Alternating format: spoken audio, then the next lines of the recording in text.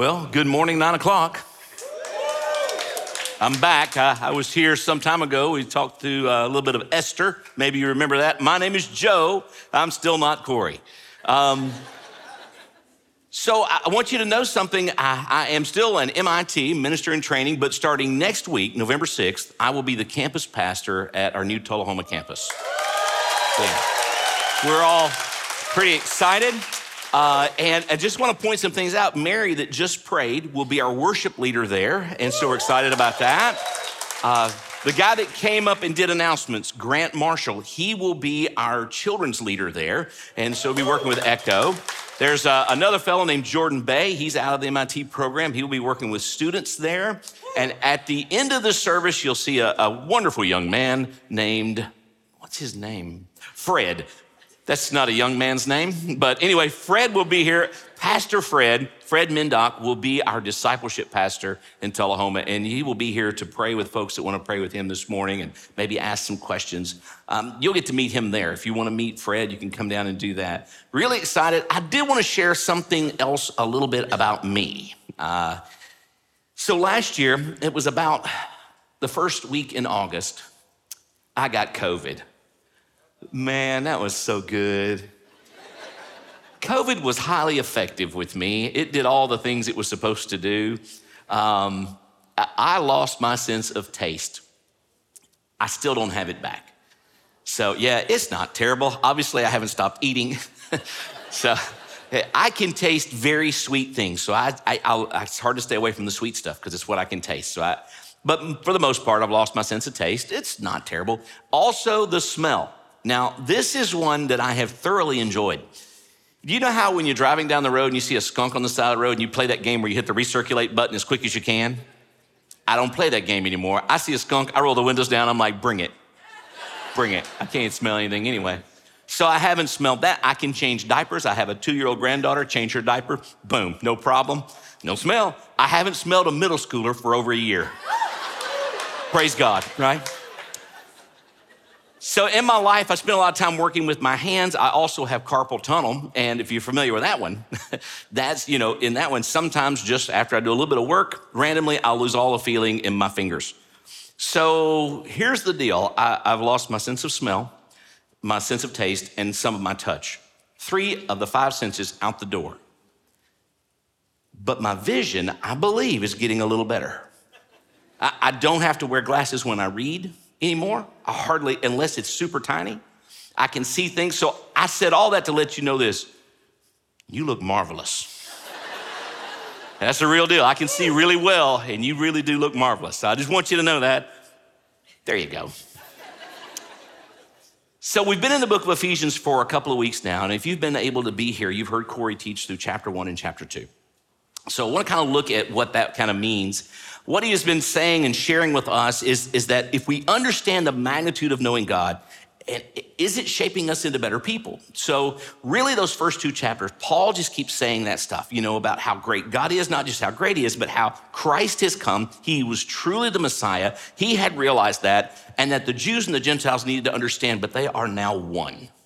So that was the message. And because of the great saving power of Jesus Christ, they should all live as one, and it ought to be reflected in their lives. So we've been hearing that for the last couple of weeks. Great messages. If you missed them, go back and watch them. Go back and watch them. Now, today I want us to kind of think about this as we grow in our relationship with Christ, because we've established that we have one, right? As we grow in that relationship, do we pray with more faith, and is our praise more sincere? So we're going to look at those things. If you want to, you can open your Bible to Ephesians. We're in chapter 3. Maybe you picked up a flyer, a bulletin, a handout on the way in, but also you can open up the app. I really love that app. So you can open that up, and then all the sermon notes will be there. You can follow along, and of course, it'll be on the screen here too. So before we get into that, I want to pray. So let's do that. Let's pray. Father, we thank you so much. We thank you for your word. We thank you for this day. Father, we thank you for all the things that have changed our lives in this past year, whatever that is. Maybe it was tragedy, Father. Maybe it was sickness. And maybe it was some kind of amazing thing that happened in our lives. But we thank you for it because you are a sovereign God and you have a plan. This morning, we pray this, that as we have entered this place to praise you, to worship you, then that has not stopped since we entered. It didn't stop during announcements. It definitely didn't stop during our time of praise, and it won't stop during our time of study. Father, we just pray that we would lift your name and glorify you. We pray this would be true in every church in this county that is proclaiming the gospel of Jesus Christ. We pray, Father, those people would be filled with your Spirit today, that you would be glorified. We pray that every church that is honoring you would be full, and that we would all be doing our jobs, Father, to reach this county for Christ. Help us to be useful in your work. In Christ's name, amen. Well, if you should have your Bibles open by now, unless you didn't do that during the prayer, but now you get a chance. Open your Bibles. We're in chapter 3 in Ephesians. And here Paul starts, for this reason. For this reason, I, Paul, the prisoner of Christ Jesus, on behalf of you Gentiles, you've heard, haven't you, about the administration of God's grace that he gave to me for you? The mystery was made known to me by revelation, as I have briefly written above. By reading this, you're able to understand my insight into the mystery of Christ. This was not made known to people in other generations, as it is now revealed to his holy apostles and prophets by the Spirit. The Gentiles are co-heirs, members of the same body, and partners in the promise in Christ Jesus through the gospel. I was made a servant of this gospel by the gift of God's grace that was given to me by the working of his power. So Paul starts off here and he says, for this reason. Again, back in chapter 1 and also chapter 2, Paul had been sharing this truth with us. And he said that Christ came to proclaim the good news of peace. So let's break that down real quick. Let's remember what the good news is. All right, the good news is that Christ came, that he lived a perfect, sinless life. This is still the good news. The good news is that he became a sacrifice for our sins, a perfect man that lived a perfect life, and his life was sacrificed for me, for my sin. This is good news. Doesn't sound like it, but it is. Because the good news gets even better. He died on a cross for my sins. The greatest part of this news is that on the third day, he rose again, that he had victory over sin and death. He had victory over my eternal death. He had victory over my eternal sin. He showed it there. And that is good news. That's the good news. But Paul says there's the good news of peace, because now he's letting them know. He said, listen, the Jews have been looking for this Messiah. The Old Testament proclaimed it. Paul had studied it all of his life. He'd been looking for the Messiah. When Messiah came, he missed it. He persecuted the Christians. Remember that? He was after the Christians. That's what he did until Christ himself spoke to him and said, why are you persecuting me? And he called him out, and Paul changed, and he was saved.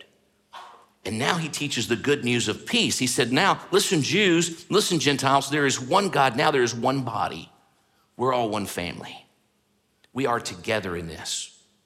And because of Christ, they would have access to the Father, fellow citizens, God's household. Now listen, because of that, he said, for this reason, I'm going to pray. For this reason, I'm going to pray. And then he stops. But before I pray, in my Bible, there's a dash. I don't know what you have in yours, but there's a dash. There's a pause, because he says, for this reason, I'm the prisoner of Jesus Christ on behalf of you Gentiles, and he's about to pray. And he stops. He goes, but one more thing here. I just want to make sure it makes this very clear, that I am so encouraged to pray for you because God had given me this direct message, and God had given him a very clear purpose, and the message was to the Gentiles. And he says that followers of Christ are co-heirs and members of God's family. The big takeaway here that Paul wants us to remember is this is a relationship that we need. Now, I don't know how many relationships you have. There's a lot of relationships, right? There's friends, there's family, there's coworkers, there's husbands and wives, there's parents and children. We have a lot of relationships in our lives. But what Paul knows and what we should know is that there is a relationship that we need. I don't know how your life has been. If your life has been like a lot of our lives, ups and downs, challenges, victories, defeats. And in those times, we're all looking for relationships. Can you remember a time that you wish you had a friend that was really close? Maybe you remember a time that you wish your parents were there. Or maybe You remember a time when you wish your children were there, or you had that best friend. All these relationships that we have in our life, they all fall incomplete. That there is one relationship that we need. For all the relationships you may want in your life, all the relationships I may want in my life, there's one that I need. And Paul says we have this one relationship that we really need. It's a relationship with God the Father. It was restored through Jesus Christ, and we can all have it. And he's excited about it. So that's what he says before he prays. Now, let's see here about this purpose. Starting in verse 8, this grace was given to me, the least of all the saints, to proclaim to the Gentiles the incalculable riches of Christ and to shed light for all about the administration of the mystery hidden for ages in God who created all things. This is so that God's multifaceted wisdom may now be made known through the church to the rulers and authorities in the heavens. This according to his eternal purpose, accomplished in Christ Jesus our Lord. In him, we have boldness and confident access through faith in him. So then I ask you not to be discouraged over my afflictions on your behalf, for they are for your glory. So Paul calls himself the least of all the saints, and this one always catches me. I trip up on this one. This is Paul. He pens, God has him write down about half of the New Testament. Obviously, this guy is probably, not only does he have this tremendous Jewish pedigree, he has this past where he has studied, he is educated, he is very faithful. He even talks about at some point, he was blameless as far as the law. That means that he wasn't perfect. It means that every time he sinned, he confessed and he did the ceremonial things that were required to get forgiveness according to the law. So this guy was on top of it, and then he finds Christ. Christ finds him. Christ reveals him. His life changes, and he starts telling everyone about Christ. He starts standing up, and he receives all this persecution for it. He is probably the most effective, well-known Christian of his day, and he might still be. I think most believers know of Paul. So this guy understood the deepest truths of God's word, and he called himself the least. Because when we know the deepest truth of God's word, it doesn't make us proud. It makes us humble. It makes us very humble because we get to know Christ. If I could memorize every single word in this New Testament, let's just say the whole Bible maybe. If I could memorize every single word, guess what? Doesn't make me better than you. We have the same Savior. Paul said, it's not about me, and it's not about me, and it's not about you. It is about Christ. Paul understood that. So he's not comparing himself to all the other believers. He's comparing himself to Christ, and that made him humble.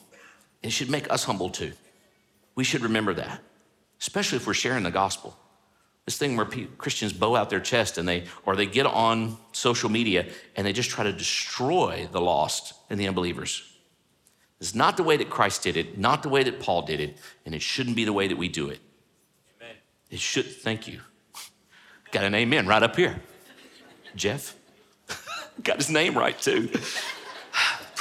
Oh, excuse me, getting a little proud. I'm not proud about knowing the word. I'm proud of it because I knew his name. That's what I'm pretty excited about that. But look, Paul has a purpose, and it says to be made known.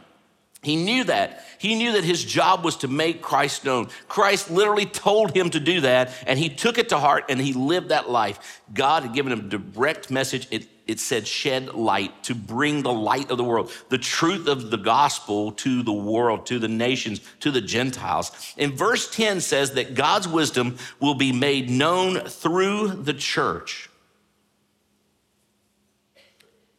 And even angels will learn about God's plan as we follow Christ. It's going to be named.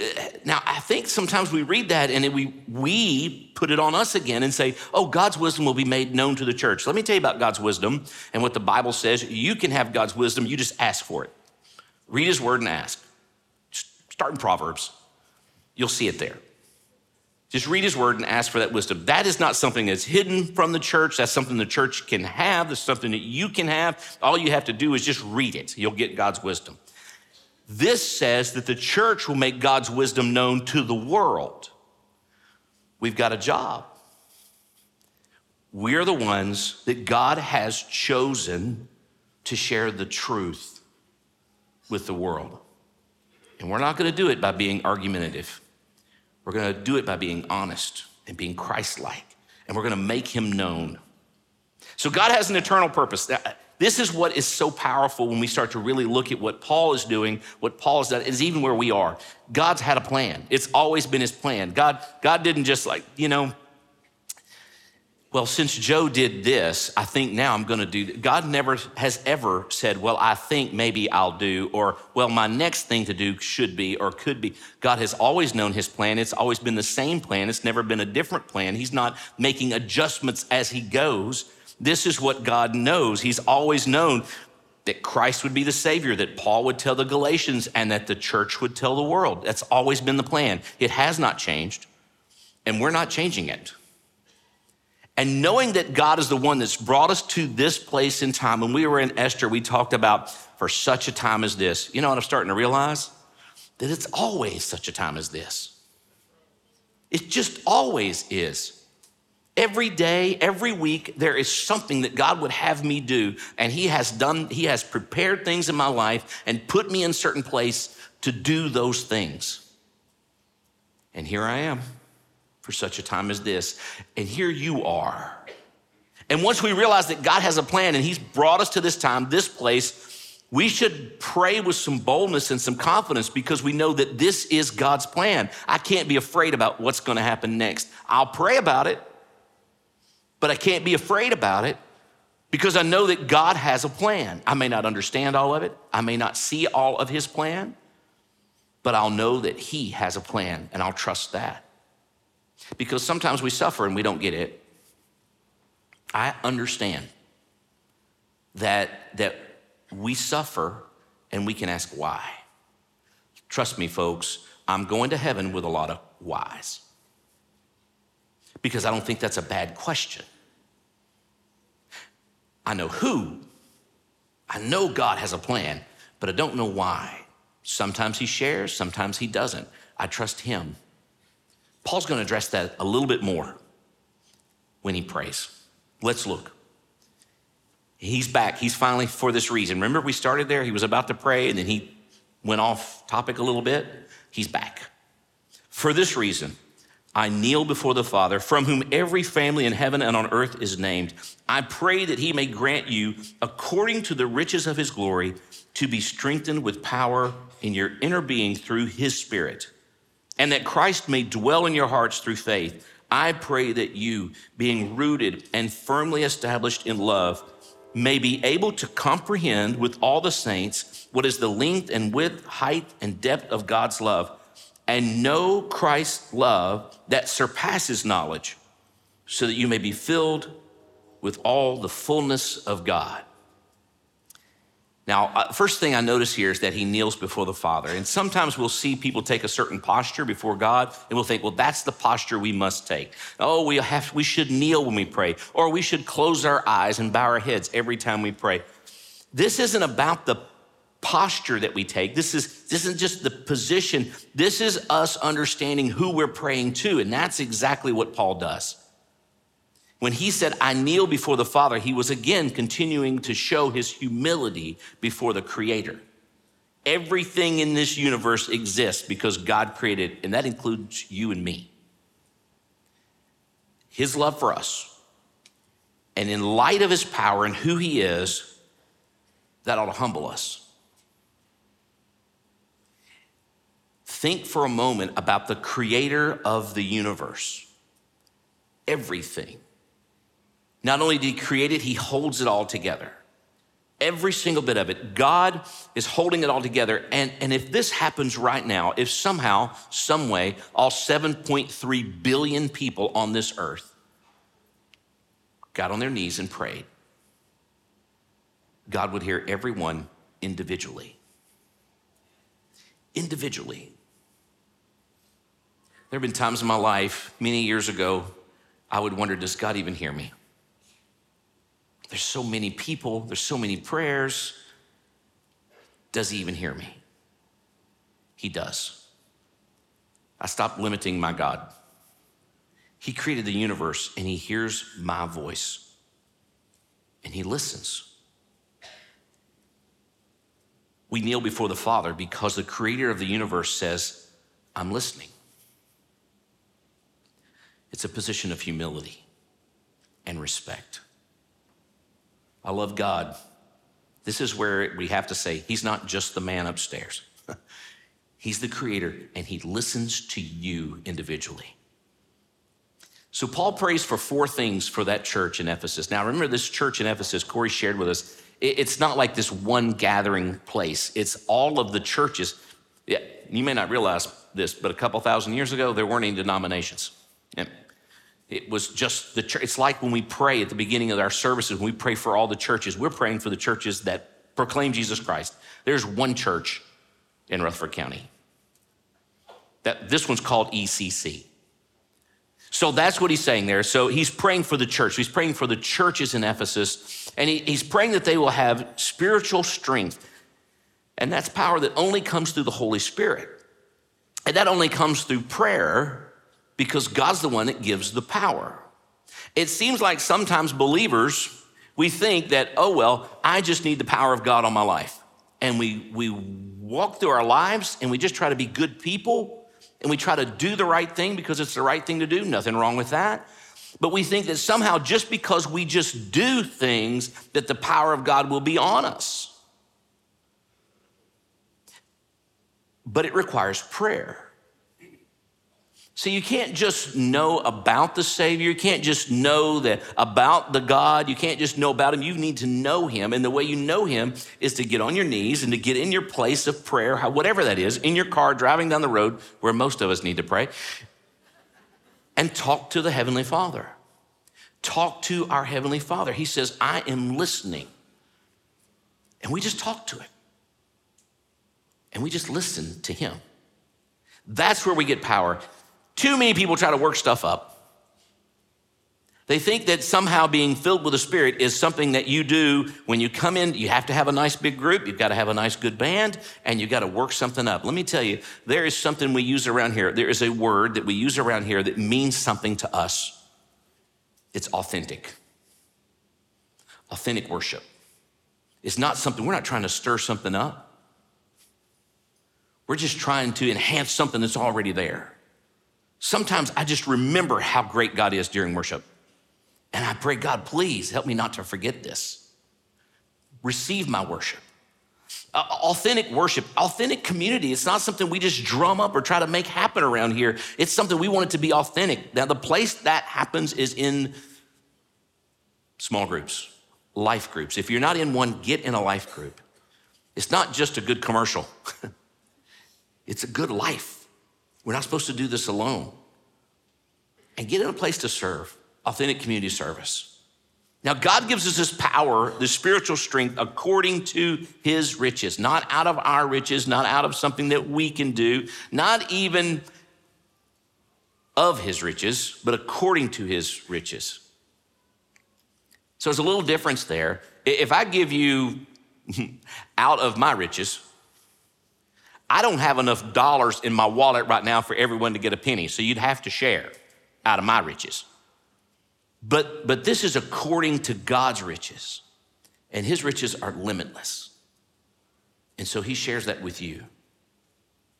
He's not limiting how much of you he wants, and he's not limiting how much of himself he'll give to you.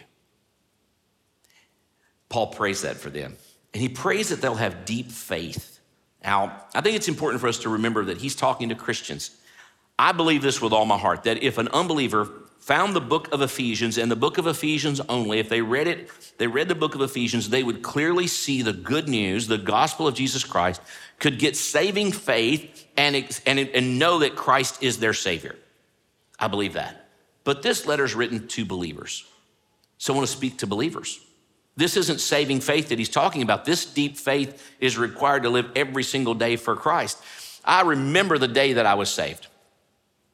I don't think that remembering the day is a big deal. Some people do. I don't. I was never saved by a date.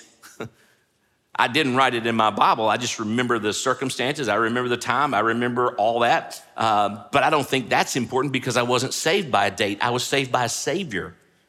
So here's the deal. If you know you're saved, praise God whenever that happened. Praise God.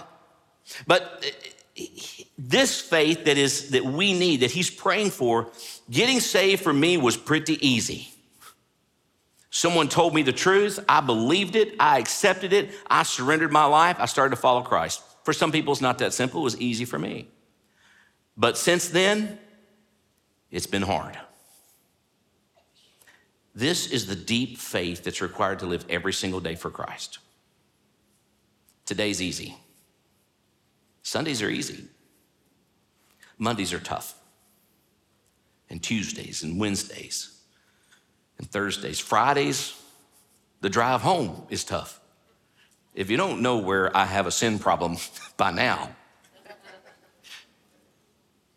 listen, we need that power. We need that faith. And it's all about the stability that we will have in our lives. And where do you draw your stability? I'm saying you need to draw it in Christ because people get their stability from other places. If you get it from your family can fail you. If you get it from your friends can fail you. If you get it from your money and your job, those things can go away quick. Maybe you get it from your spouse because you have a great husband or wife and you get all your stability there. Listen, I get a lot of my stability from my wife. I have a great wife and she helps me, she corrects me in a good way, a way that I eventually appreciate. Just trying to be honest. But if she was all my stability, and listen, I want to be sensitive here. I know that some of you have lost your spouses. And it was your stability, a lot of it. And you had to find stability in Christ. I know that was tough. I want to be sensitive about that. But at the same time, all of you that still have your spouses, listen, encourage one another to find your stability in Christ now.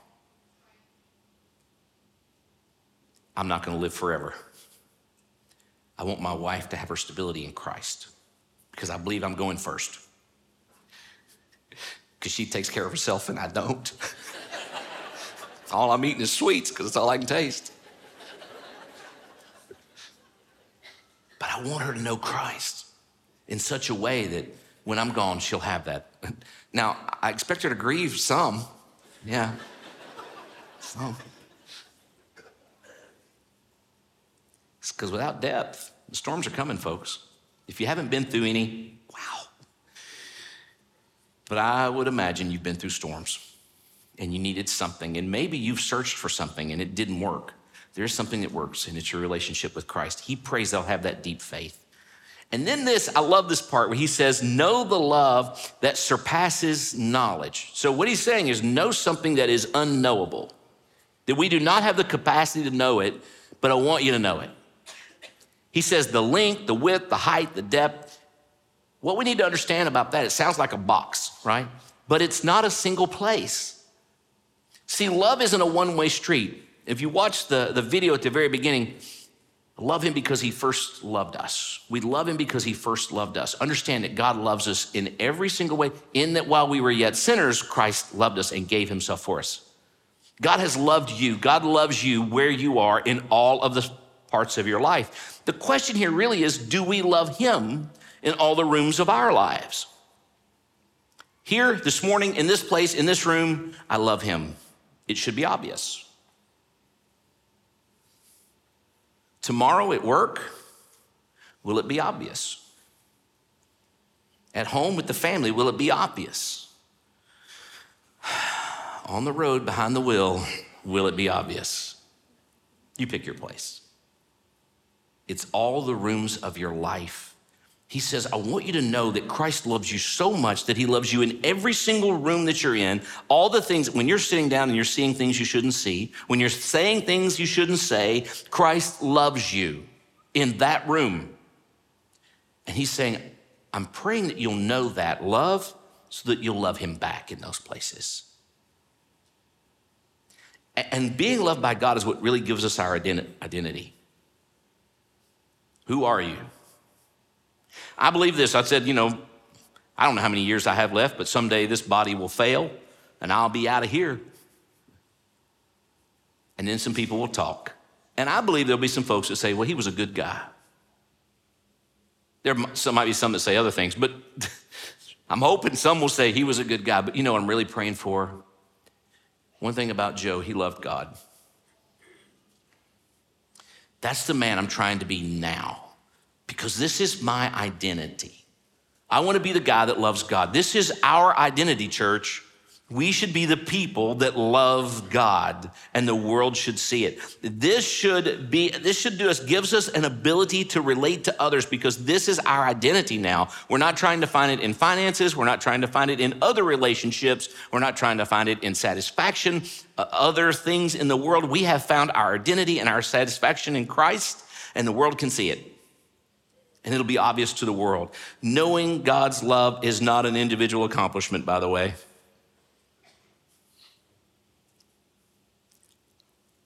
I love God because he first loved me, but I'll be honest with you, when I accepted Christ, I did not become a pastor. Shortly after I accepted Christ, within about a year and a half, I became a husband. I was still a follower. And the wife that I had helped develop me into the man that I am. I'm a better Christ follower because of her. But let me tell you, there's other people in my lives too. My father-in-law, who was a pastor, was my mentor, and he poured into my life. And then I've had through the years small groups, men and women that have poured into my life to help me to become who I am today. And guess what? People are still doing that for me today, and I am in a position to do that with others. You are not alone. God didn't want you to be alone. He doesn't want you to be alone now. He wants you to work with him in what he's doing with other people. We're doing that as this big community here, but we're also doing it in those life groups. Again, next week I'll start being the pastor at the Tullahoma campus, and I can't imagine for a pretty good while a week goes by that I don't mention how important life groups are. Those of you that are in life groups are shaking your heads because you know they're that important to your life. If you haven't been to Following Jesus, go to Following Jesus, kind of find out what a group looks like. Go to Life Group Central on Wednesday night. There are people back in Connection Corner that wants to get you connected to a life group. If you don't want to do it through the app, you can go right back here and they can help you. Get in a life group. We're not meant to do this alone. It involves the whole church, and the way that we do that is through life groups. And then he prays for fullness. Look at what's happened. The spiritual strength that he's praying for, that they'll have in the Holy Spirit, it leads to deep faith, and that leads to the knowledge, really understanding that God loves me everywhere and that I can love him everywhere, and that leads to fullness. So what is that? That is just being satisfied with God, finally. Have you ever felt dissatisfied with God?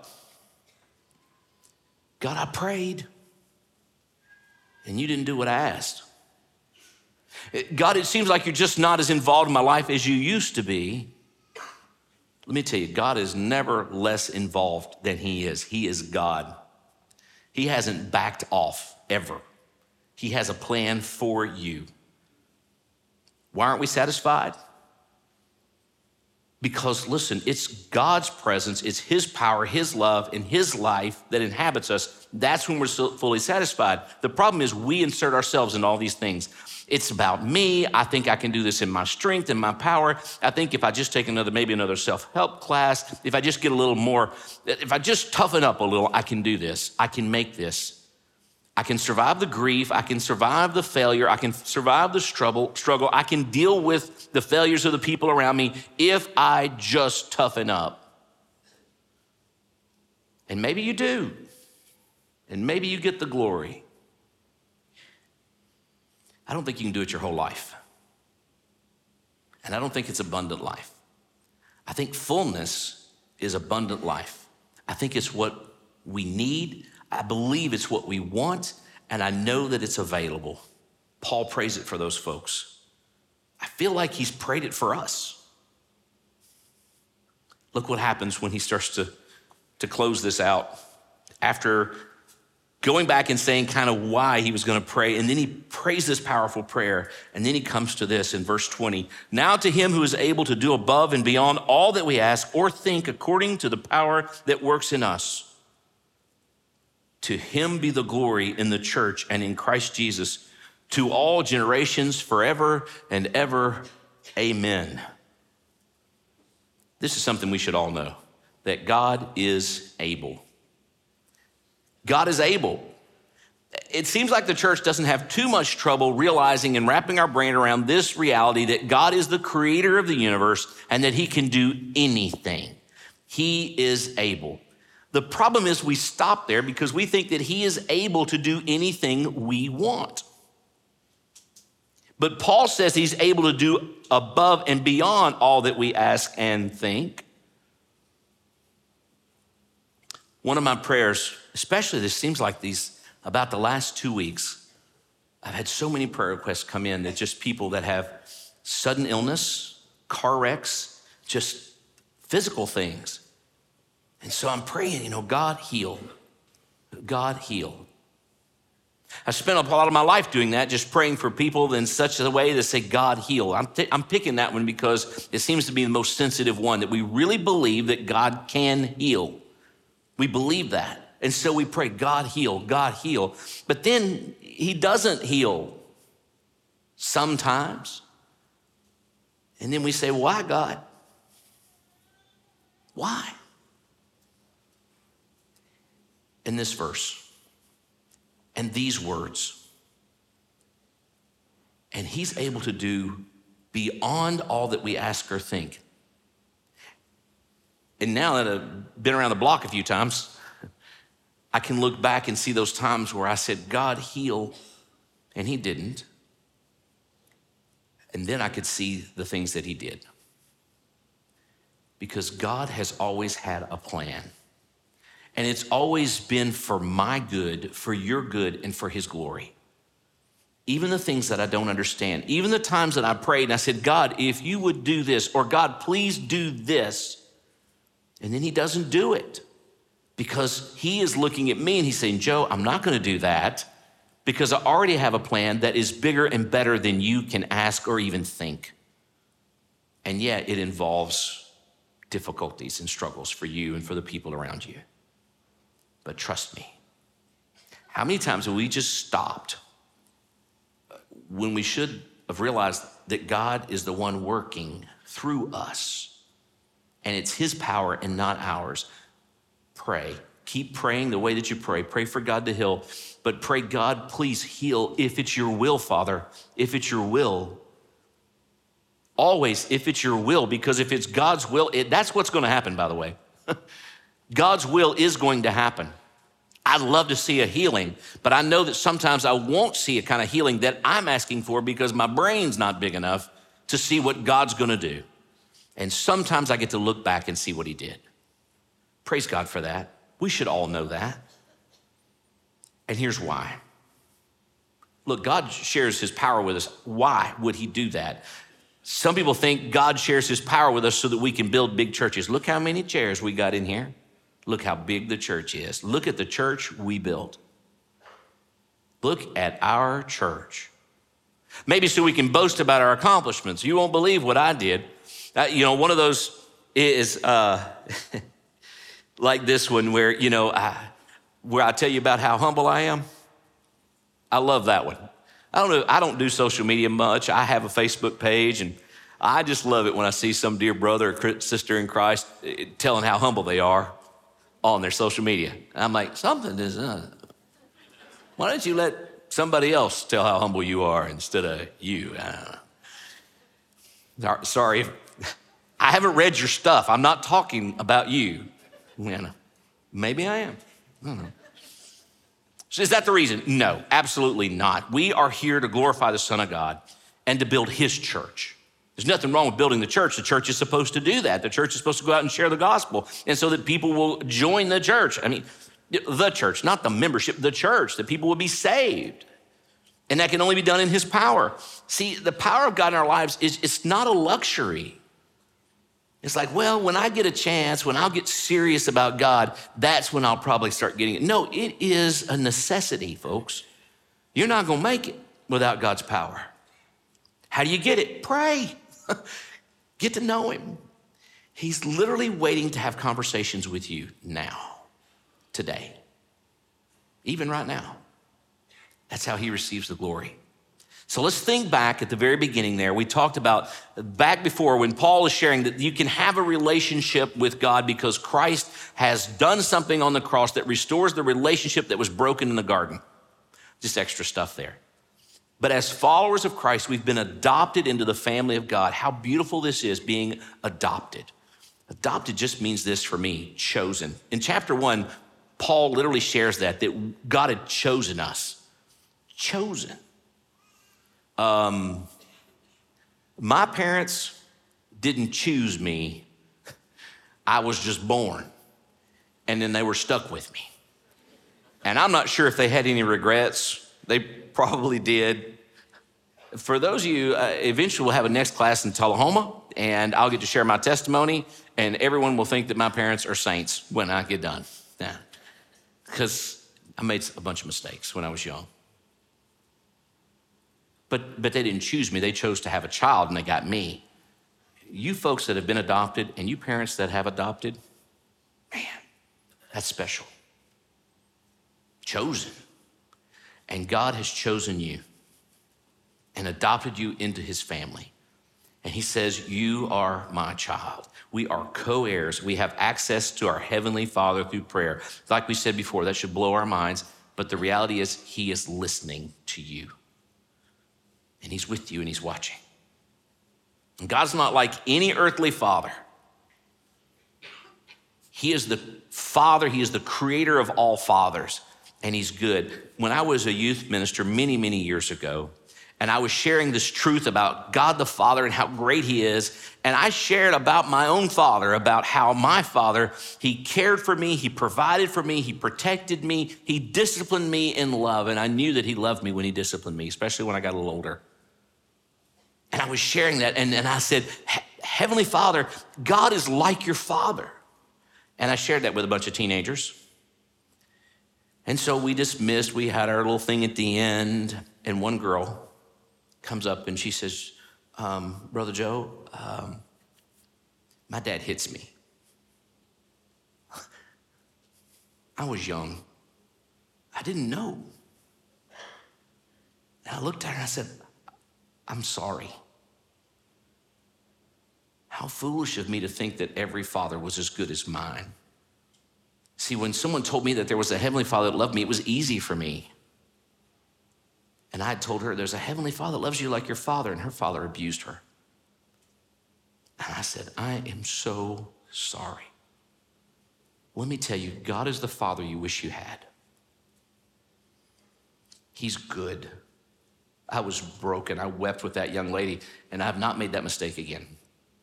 God is not like your father. Pray that you'll be fathers like God. This is the father I want to be. I want to be a father that protects, provides, teaches, trains, disciplines my family in such a way that they love me for it, and that I point them to a heavenly Father that's better than me. That's the heavenly Father we have. He is good. It's a relationship that we have with him, and this ought to humble the fire out of us, right? Our relationship with God, and as that grows, it grows, and our relationship with the church grows, we get stronger.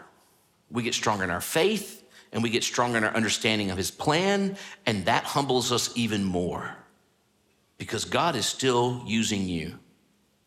Even though you know start to realize how great and powerful and awesome he is, you know that he listens and you know that he wants to use you, and that's humbling. And this is where we find spiritual strength, the deep faith, the divine love that we talked about, and the fullness. And this is what we want. We get this through our relationship with Christ. You get this through your relationship with Christ. You can have this. And there's no room for pride there, just his power. We want to see God do great things through us.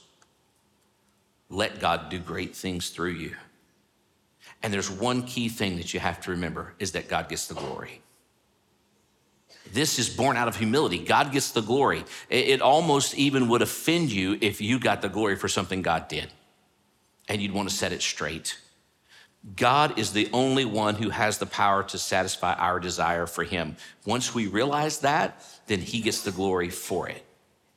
All the things that the world is looking for, they're looking to satisfy this empty hole. And I believe every single person on this 7.3 billion people, they all have this empty hole in them that is God-sized and that only God can fill it. Now, a lot of the world looks other ways.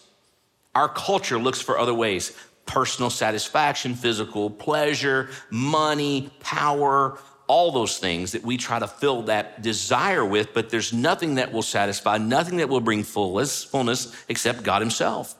And he's the only one that has the power to do it. And so he'll change us, and as he does that, he uses us, and that was the big powerful thing here, the very humbling thing. God's changing me, and God's using me to bring glory to all generations. And look at what it said: forever and ever, amen. I'm not trying to be too heavy, but the reality is this: the way that you glorify God impacts the people around you now, but it also has an eternal impact. I think Paul knew that 2,000 years ago. We're still talking about Paul.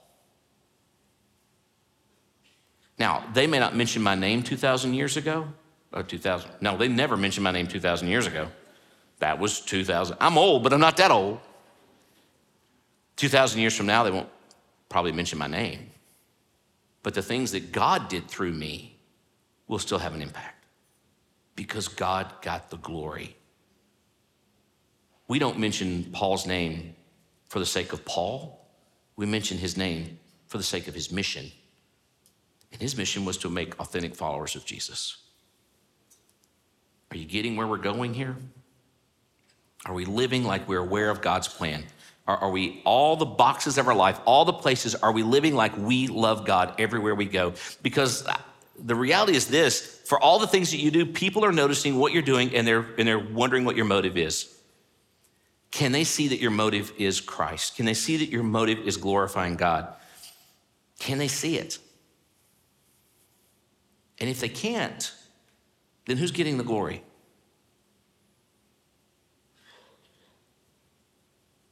Who's getting the glory? You? Your job? He's got a great job. Where's all the glory going? Because we want the glory to go to God. Can we do that? Yes, we can. We can live our lives in such a way and still do all the things that you love to do in life. Let me tell you, I'm not saying that the only place that we can glorify God is here. Absolutely 100%, there is a way for me to glorify God and drive, and I'm working on it. I'm working on it. I'm trying to be more patient, not just trying. I'm just like, God, help me. And he is. And he is. He's helping me at home. He can help you at home to get the glory. He can help you at work to get the glory, that he will get the glory. We just have to want to. I think the more we realize the plan that he has for our lives, the more we will be a part of that plan. I just don't want to get in the way of God's plan. I want to be a part of it, and I want him to do his things through me and not around me. Let's pray that's what happens. So you can bow your heads and close your eyes if you want to. But let's just take a position of humility and respond to what God is saying to us. There's three ways you can respond here today. If you want to pray, there are people going to be on your left and your right on the sides of the stage. They're going down there right now, and they are ready to pray with you. If you have a prayer need, a prayer concern, and you just need someone to pray with you, remember, we don't do this alone. You need people. That's why they're here. They've committed to being here. They've committed to praying with you. Another way you can respond is Pastor Fred is here. I said he would be, and there he is. Pastor Fred is right here. If you have a question, or you're concerned, or you're wondering, how do I really follow Christ? Some things like that. Pastor Fred is here. He will answer those questions. And listen, if he's talking to someone, you just wait. He will talk to you. He will take all the time that you need, and he'll talk to you and answer your questions. That's what he's here for. A third way you can respond today is that all around this room, Everywhere you see a lamp on a table is communion, Lord's Supper. And these 4 posts in the middle have some baskets with some disposable ones in there. But do that, take the Lord's Supper. The only thing there would just make sure that you know that you're following Christ, that he is your Lord, your Savior. Confess your sins, just do that. Take the Lord's Supper, remember what he did, that good news that he lived a sinless life, but that he gave his life. His body was broken, his blood was shed for you. And that is good news. Communion is about a time of celebrating and remembering what Christ has done. You can have that individually, you can have it with your family, with your friends. That's the time. So when I say amen at the end of this prayer, just go get that, come back to your seats, and have a special time remembering what Christ has done. Father, we thank you for today. We thank you for the time that you've given us here together. God, our prayer is this: please help us to glorify you. We are all, you love us in every single room that we're in, every single place that we go. You love us and you see it and you know it. Father, we pray that our lives would be changed in such a way that we begin to worship you, to glorify you in all of those places. That in no way we would be ashamed of what we say, what we see, or what we do. Change us, Father.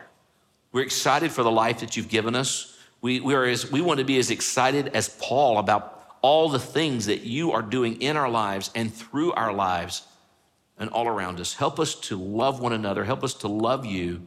Help us to serve one another and encourage one another. In Christ's name we pray, amen. Help yourselves to communion.